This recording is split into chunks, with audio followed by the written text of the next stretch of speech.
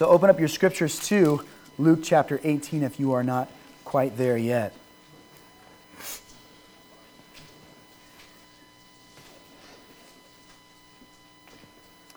As human beings, we all have a very serious problem, don't we?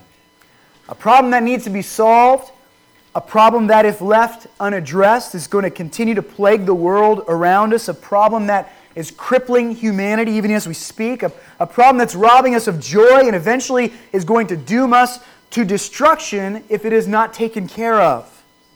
That problem is not taxes.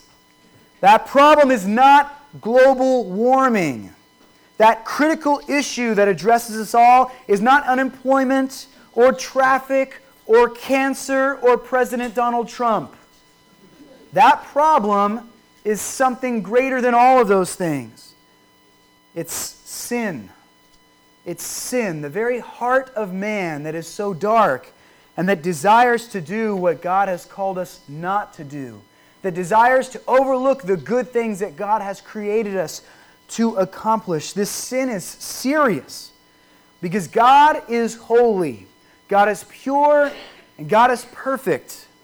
And when we practice sinfulness, when we allow our hearts to dwell on things and desire things that are worthless and that are in fact wicked, then we are, as a defiled people, not able to be in the presence of a perfect and sinless God. Our sin pushes us away from this divine being who has created us.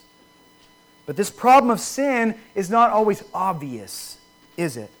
Today we're going to read about a man named Bartimaeus. Bartimaeus too is a sinner like us, but Bartimaeus has another problem. It's one that is more apparently obvious to the people around him. Though you and I have learned how to hide our sin, though you and I, like just about every human being, knows how to ignore their sin and has acted in such a way that our sins are not blatantly obvious to others around us at all times, this problem of blindness that Bartimaeus is struggling with has made an undeniable impact on his existence. It is clear to others that he is blind. It is affecting almost every aspect of his life. Blindness was a very serious limitation in a society that wasn't set up to care for the needs of the disabled and the poor and the downtrodden. In fact, in the Hebrew culture, we've already seen evidence in Scripture. You might remember from chapter 9 of John that many viewed people who had serious disabilities like blindness as possibly God's condemnation on them. Who sinned that this man might be born blind? Was it he or his parents? The assumption was that because he is blind, he must deserve it. And so many of the disabled in the culture, many of those who struggle with things like blindness, were often not only overlooked, but they were often disdained as people who must be guilty of something terrible if God would allow that to happen to them. And so this man, Bartimaeus, has a sin problem, but he also has a physical problem, a problem that is a serious limitation to him. And today, this morning, as we open the Scripture together, we get to watch Jesus miraculously solve this man's immediate, pressing physical problem. But he doesn't stop at that. That's not all that Jesus cares about. So let's begin by reading this passage in Luke chapter 18. We're going to be studying verses 35 through 43 today. As he drew near to Jericho, a blind man was sitting beside the road begging. And hearing a crowd going by, he inquired what this meant. They told him, Jesus of Nazareth is passing by. And he cried out, Jesus, Son of David, have mercy on me. And those who were in front rebuked him, telling him to be silent. But he cried out all the more, Son of David, have mercy on me. And Jesus stopped and commanded him to be brought to him. And when he came near, Jesus asked him, What do you want me to do for you? And he said, Lord, let me recover my sight. And Jesus said to him, Recover your sight. Your faith has made you well. And immediately he recovered his sight and followed him, glorifying God. And all the people, when they saw it, gave praise to God. Will you bow your heads with me for a moment as we ask the Lord to let this text do what He intends to do with it in our lives? God, we praise You for the Word, which is infinite, which is always true, which is reliable. God, we try to take that Word now and apply it to hearts and lives that are not always true, God. Make this eternal truth affect us in such a way that it might scare off some of the wickedness in us, Lord. I pray that You would help us to become more sanctified each time we read this Word. Please humble us today. Let us not think of Your Scripture as always applying to some other wicked person we know, Lord God, but let us turn it upon our own hearts, that You might reveal in us what needs to change so that You can be greater glorified in our lives. Let our lives be a testimony to Your kingdom, to Your reign. We love You, and we thank You for these things in Jesus' name. Amen. On this final stretch of Jesus' journey to Jerusalem, He and His disciples make their way westward through the city of Jericho. And Jericho is not an unfamiliar name to us. We recognize the name of this city because it plays such a prominent role in the Old Testament, particularly in the story of God redeeming Israel and bringing them out of the slavery that they for generations had endured under the yoke of the empire of Egypt. Jericho was the first city that the Israelites were able to enter into and conquer as God made the beginning of the conquest of the Promised Land a reality for them. Last week we spoke about how Jesus is the fulfillment of the promises of the Old Testament and how God's intention to redeem man through His Son Jesus Christ is evident throughout the Old Testament. The narrative of Israel being freed from sin and then taking the possession of the Promised Land foreshadows the incredible redemption that comes through Jesus Christ, who sets us free from our slave master, from sin, and makes us fit for the kingdom where we can endure with Him forever. So think about the parallels that we see in Old Testament texts and how they come to life and are fulfilled in the New Testament promises that Jesus brings and makes perfect.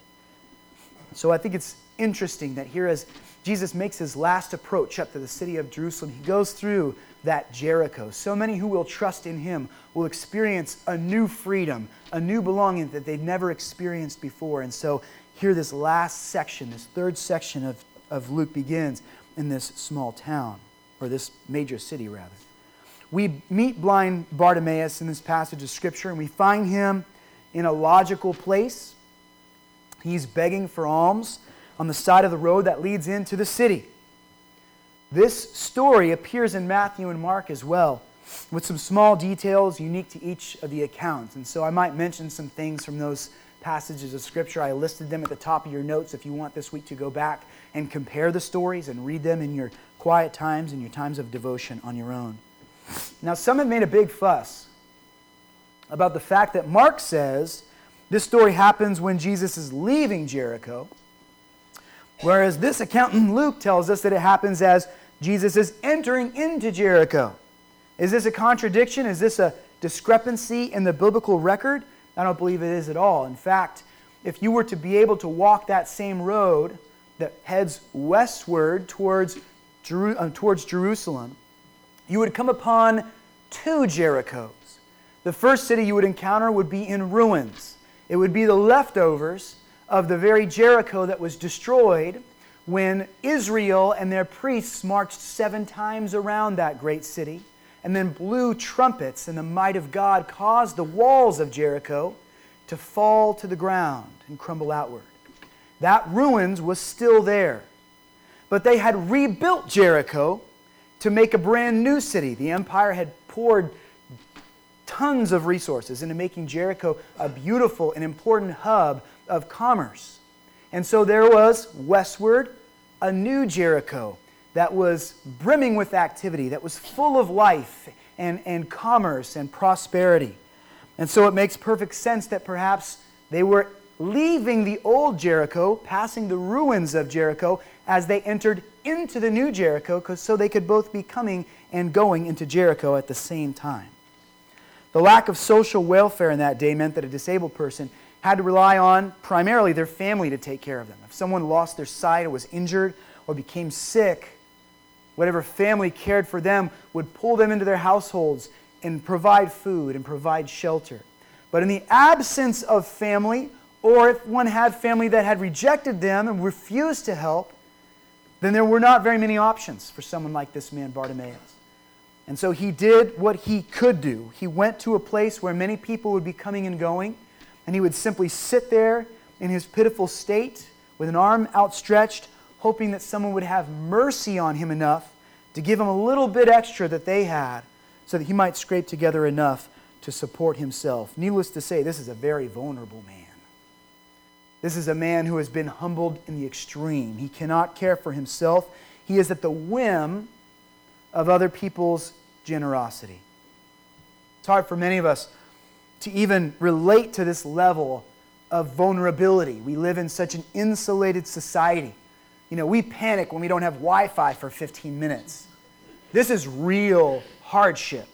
This is real despair. This man is living day by day without the resources that he needs to survive.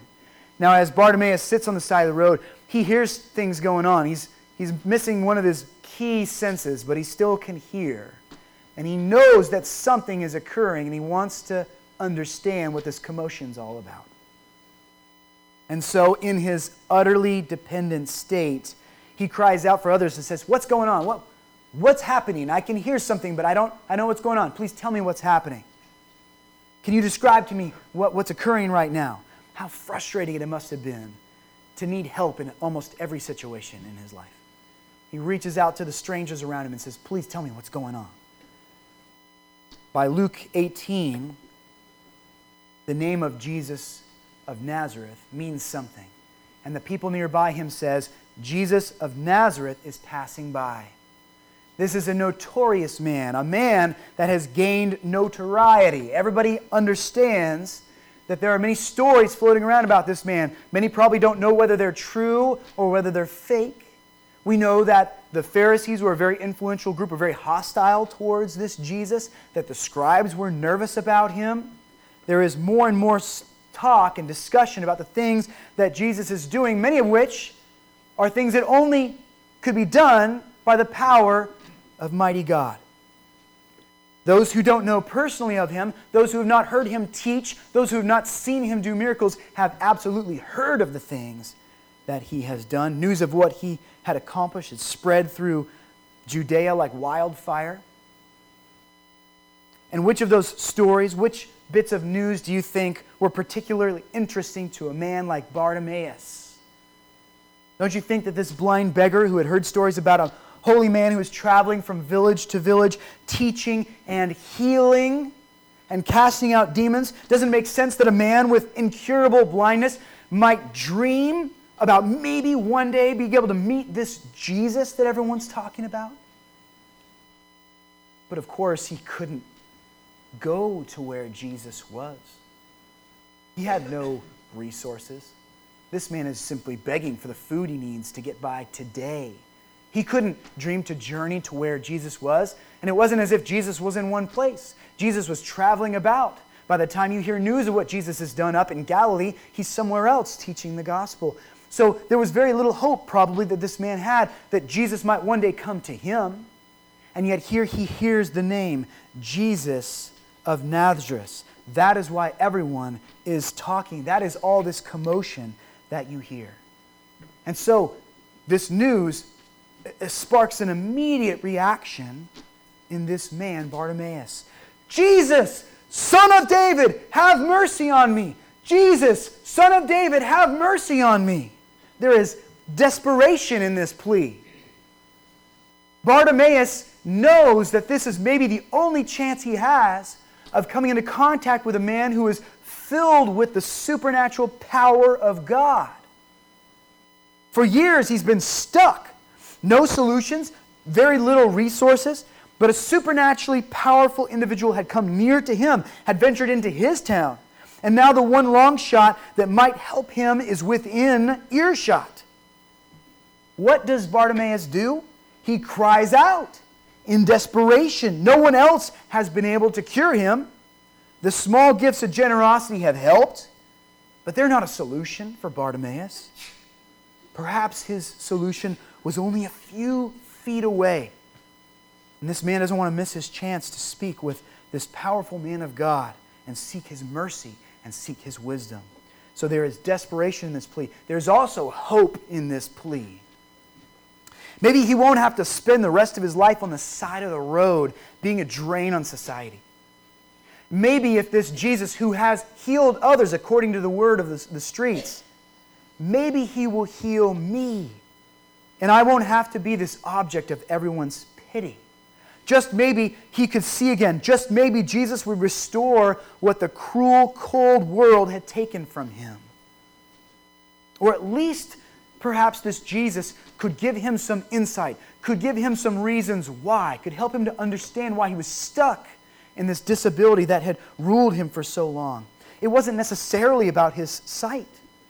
Take note, Son of David, have mercy on me. He cries out not at first for healing, but simply for mercy. He wants this man of God to show him care and to give him something from the Lord that will encourage or strengthen him. So he doesn't ask for healing at first. He doesn't ask for his sight. He simply asks that God would be kind to him. We might conclude that the man didn't just see Jesus as a means to an end, but rather that he believed that God's will might be done through Jesus Christ. Whatever that will might be, perhaps God could clue him in onto the will that he had for his own life, for Bartimaeus. And so Bartimaeus cries out to Jesus, and we can read by the way he cries out that there is also reckless abandon in this plea.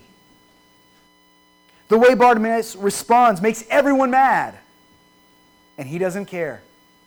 Everyone is upset at him. People don't take kindly to his boldness, to the ringing of his voice, which is not apparently pleasant to them. They don't share this desperation, and it appears that his focus and his determination do not move them to compassion. They're simply bothered by it. Verse 39 says, "And those who were in front," meaning those who were closer to Jesus as he passed by, "they rebuked him." They told him to be silent. They don't think much of this man, probably. They know who he is. This is his gate. This is where he sits. This is where he parks himself each day. And they probably see this beggar as a strain on their culture. He had no political or religious clout. A prophet was among them. Surely Jesus didn't have time to deal with the trivial needs of someone who was already on the fringe of society. So they attempt to silence him. But he cried out all the more, "Son of David, have mercy on me." Regardless of what others think, Bartimaeus is determined not to miss his chance to interact with this man of miracles. So with reckless abandon, he continues to cry out. He doesn't care if everyone's angry at him. He doesn't mind if it's politically incorrect for him to be demanding to talk to this man, Jesus. When Bartimaeus had asked what the commotion was about, did you notice the title that the crowd used to describe Jesus to him? They called him Jesus of Nazareth. That's the most basic title you could use for a person. Ron of Tennessee, Brian of Michigan, Tina of Arkansas. They had fewer names than we have today. Today people are creative with names, a little too creative perhaps. We name our children after things that are confusing. For the sake of uniqueness, we will spell our child's name in a way that makes absolutely no sense. But back then, there was maybe like 10 names, and everybody just kind of had the same names in the Hebrew culture. So there were many Jesuses. And so in order to understand which Jesus you're talking about, you would refer to the place they came from. So Jesus of Nazareth was the most basic way you could refer to Jesus, the Son of God. The Jesus everyone is fussing about is the one who came from that little town, Nazareth. That's not the title that Bartimaeus uses for Jesus when he cries out to him. He doesn't say, "Jesus of Nazareth, have mercy on me." He says, "Son of David, have mercy on me." And the title that Bartimaeus uses for Jesus when he cries out tells us something about Jesus. It also tells us perhaps something about Bartimaeus, about the way that he sees Jesus, about what he thinks of these stories he's heard, that Jesus is one who can heal and can cast out demons, can teach the truth of God. The title that Bartimaeus uses to describe Jesus is in reference to the Davidic covenant that is described in 2 Samuel chapter 7. This is an important covenant in the history of Israel. And just really briefly to break it down, there are 3 parts to it. If you were to go back and read 2 Samuel 7 this week, you would see these all laid out. Israel will have a permanent dwelling place to call their home. That is one of the promises that God makes to David in this covenant in verses 10 through 11. And that's really interesting to me that he makes that promise to a David who is ruling over a place that the Israelites call their home already, right? Do you think perhaps God was intimating that that little strip of land in Judea was not really the great promised land that he intended to give them forever and ever, that there was something greater, that perhaps he was pointing forward to New Jerusalem, to a land that would never be defiled or overtaken or lost or found? Israel will one day have a permanent dwelling place to call their home. The second aspect of this covenant, it describes the fact that Solomon, David's son, will be allowed to build God a temple. Now that is something that David wanted to do for the Lord God, Yahweh. He was in fact quite guilty that for years the Ark of the Covenant, the throne of God, had been placed in a tent, a tabernacle, a dwelling place that could be disassembled and moved from one area to another. That's where the Ark of the Covenant rested. Yet when David went home at night to lay his head down to go to sleep, he lived in a temple made of cedar. He was living in luxury while the throne of God was in a makeshift tent. And he felt convicted about this. And he said, this isn't right. I want to build a temple for my God's throne so that he will have a proper place where we can come and offer him worship, where we can serve him. And yet God responded to him through the prophet Nathan and made it clear that God was not going to allow David to build that temple. I can't get into all the details, but because of the fact that David was a man of war and that he had been engaged in violence and warfare, God decided that he wasn't the one fit to make this temple for him. But part of this promise, this covenant to David, was that his son Solomon would build this temple. And this temple would be an honor and a glory to God. Now the third aspect of this covenant, this Davidic covenant, is that a descendant of David's would have an eternal claim to the throne over Israel. The Lord God would bless David in such a way that somebody who descended from his bloodline would rule forever over the nation and the people of God, over the chosen. Let me read to you verses 13 and verse 16 from 2 Samuel 7. And I will establish the throne of his kingdom forever, and your house and your kingdom shall be made sure forever before me. Your throne shall be established forever. That's a lot of forevers, isn't it? God is making it very clear that David will be involved in the leadership by providing a seed, an offspring, to rule over the nations for eternity. This title, King of David, or Son of David, rather, points out again the many ways that Jesus Christ is the living fulfillment of the Old Testament promises, as we discussed last week. The Gospel of Matthew placed such a great emphasis on Jesus being the Son of David that it begins with a genealogy that links Christ to the second king of Israel. Matthew chapter 1, verse 1 says, the book of the genealogy of Jesus Christ, the son of David, the son of Abraham. In that one sentence, he links Jesus to both the covenant of Abraham and the covenant of David. Luke's gospel records the words of the angel who visited Mary, Jesus' mother. And it told her that her son would be the heir to David's throne. Listen to this, verses 30 through 33 of chapter 1 of Luke. And the angel said to her, do not be afraid, Mary, for you have found favor with God. And behold, you will conceive in your womb and bear a son. And you shall call his name Jesus, and he will be great, and will be called the Son of the Most High. And the Lord God will give to him the throne of his father David. And he will reign over the house of Jacob forever, and of his kingdom there will be no end. So there's a direct reference here to this Davidic covenant that was made so many generations before.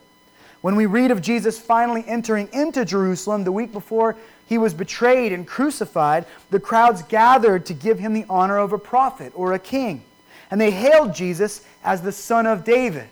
We call it the triumphal entry. And look at what it says in Matthew chapter 21, verses 9 through 11. And the crowds that went before him and that followed him were shouting, Hosanna to the Son of David. Blessed is he who comes in the name of the Lord. Hosanna in the highest. And when he entered Jerusalem, the whole city was stirred up, saying, Who is this? And the crowd said, This is the prophet Jesus from Nazareth of Galilee. So this Son of David title clearly links him to this promise which the nation of Israel was anticipating would one day be fulfilled.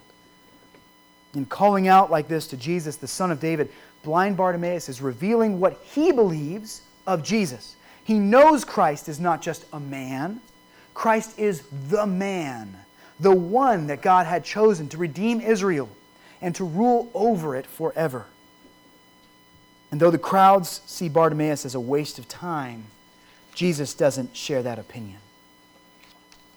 Verse 40, and Jesus stopped and commanded him to be brought near to him.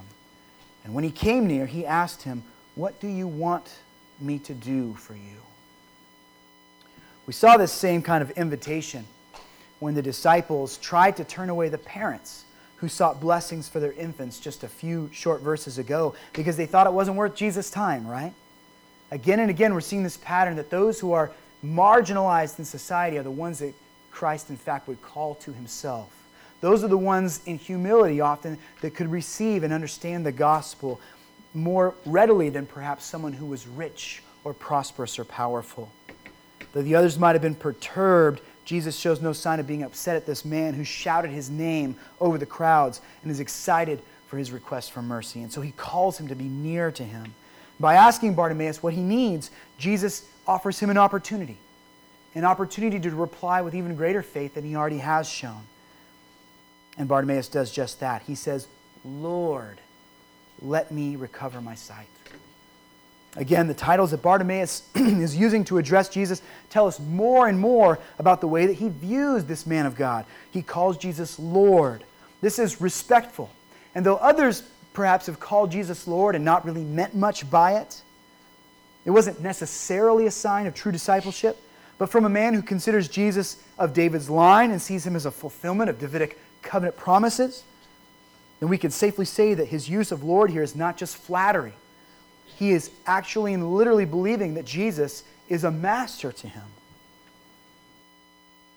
You might also note that Jesus does not treat Bartimaeus the same way that he treated a certain rich young ruler that we read about just a few weeks ago, right? He doesn't require something of Bartimaeus. He doesn't say, well, listen, I'll give you this mercy that you ask for. I'll help you restore your sight. Just sell all you have and come and follow me. He doesn't ask him to complete a task or to show an allegiance to Jesus because there is something that Jesus sees in Bartimaeus that he did not see in the rich young ruler, and that is true faith in Jesus. Luke 18, verses 42 through 43, and Jesus said to him, Recover your sight. Your faith has made you well. And immediately he recovered his sight and followed him, glorifying God. And all the people, when they saw it, gave praise to God. Your faith, as expressed in the title that he had used for Jesus, as expressed in his utter determination to get to Jesus' attention, despite the way the crowd was condemning him and trying to silence him, your faith has made you well. Now, this doesn't mean that his faith created the cure that healed his eyes. He showed faith in calling out for Jesus. He showed faith in calling him the right names. But that didn't instantly cure his blindness. We sometimes get mistaken in thinking that our faith is somehow powerful apart from God. If we can just have enough faith, then we believe, and God has to somehow give us the thing that we believe we will receive from him. But that's not what we see here in Scripture. What we see here is a true faith in Jesus Christ and the solution to Bartimaeus' blindness in Jesus Christ. And so Jesus still has to speak these important words. Jesus had to say that he is restored. But because there was true faith within this man, Jesus decided that blindness was no longer necessary for his life. Bartimaeus' healing and his subsequent discipleship was more glorifying to God than blindness had been. Jesus did not have to make him have sight. There are many blind people who have been a glory to the Lord Jesus Christ. There are many disabled people who struggle through this world and who need help from others who can still glorify the Lord God, who can experience His joy, who can be an encouragement to others. So Jesus did not have to make this man have his sight back. But He decided in His wisdom that it would glorify God the most to give him what he had asked for. And so He restores this man's sight to him. Friends, we need to be careful, especially as a pastor. I need to be careful that when we study these ancient texts, we don't feel compelled to always find some hidden meaning locked away in the translations from Greek to English, or from Hebrew to English, or from Arabic to English in every single passage that we read. The Word of God is not just for Greek scholars, okay? The Word of God is for you. The Word of God is for you to go home and read and to study and be blessed by. But there are times that when we dig a little bit into those original languages, we might see something that the English translation doesn't make clear to us at first. And so there's one word in the Greek, it's pronounced sesokane, that we translate into 3 English words in this text as we read it in our Bibles. And that translation is going to be the part where it says, made you well. Your faith has made you well. Sesokane. It indicates that the man has been healed, that he can now see because his sight has been recovered. But the word sesokane more literally means has saved you. Your faith has delivered you. The issue was much bigger than blindness.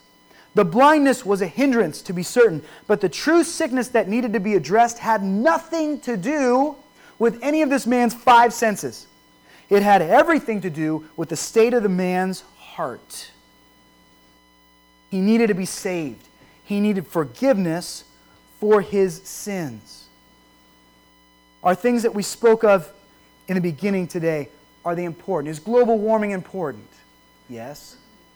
Is the fact that we have a president of questionable moral character important? Yes.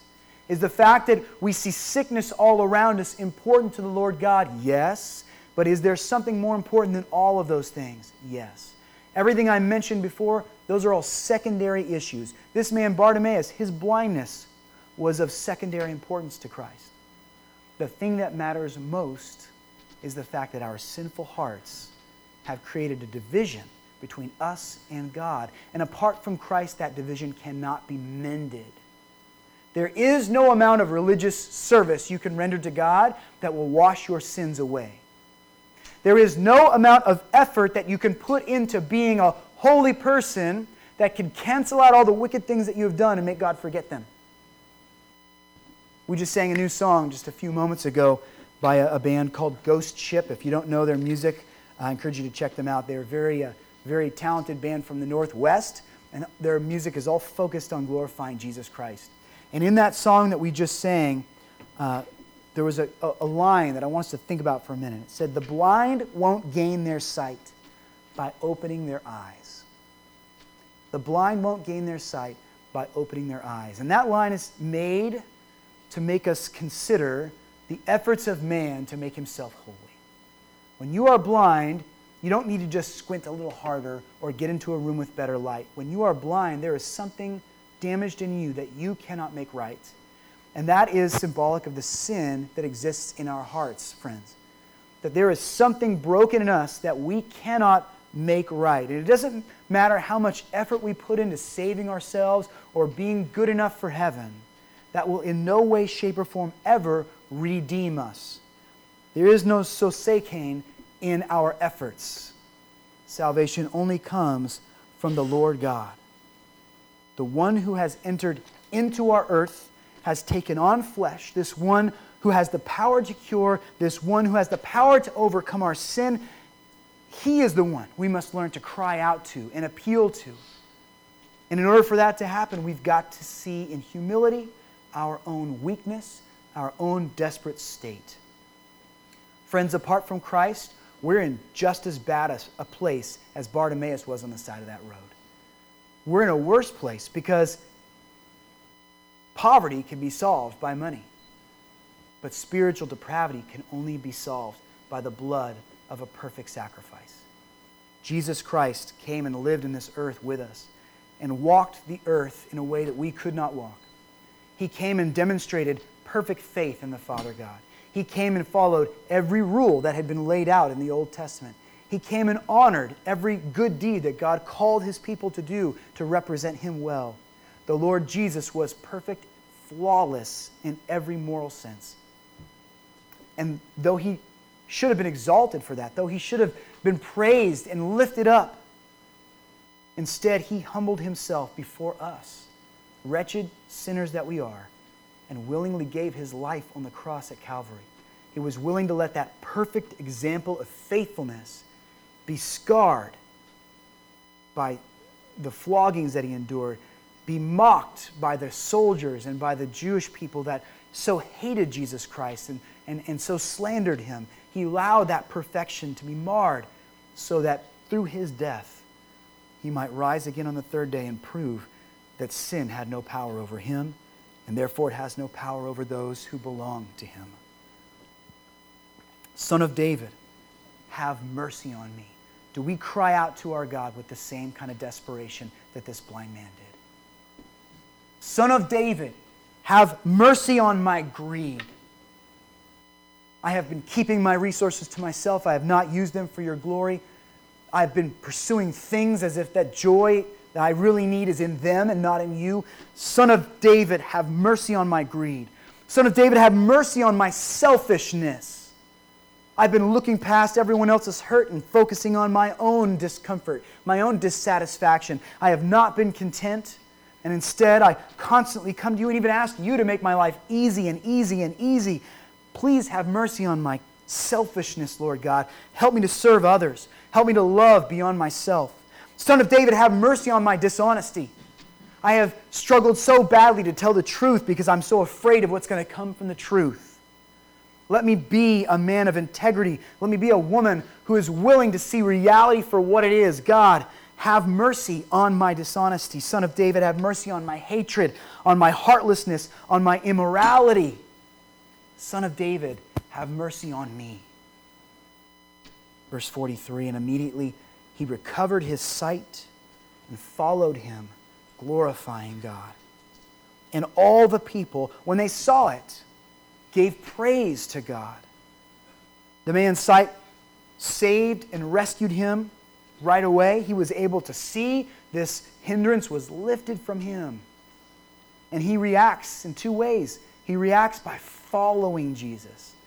This gate that has been his place of dwelling is not his gate anymore. He's with Jesus. Wherever Jesus is going, he's going with Jesus. Whatever life he had scraped together for himself in his disabled state, it didn't matter anymore. God had given him new life. He followed. And secondly, he glorified Jesus. He praised Him for the things that he had accomplished in his own life. He gave Him credit and had a grateful heart for this transformation that Jesus brought into him. The testimony of this reaction causes the people that were there by him in the roadside to praise God. It's kind of ironic. One minute they're telling the man to shut up, to stay in the back. Jesus doesn't have time for you.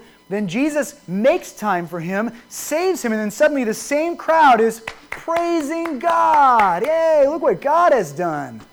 Amazing, right? Friends, there is a difference in the praise that the blind man Bartimaeus, who can now see, gives to the Lord God, and the praise that this crowd on the side of the road gives to God for the work that Jesus just did. Pause for just a minute and think about this.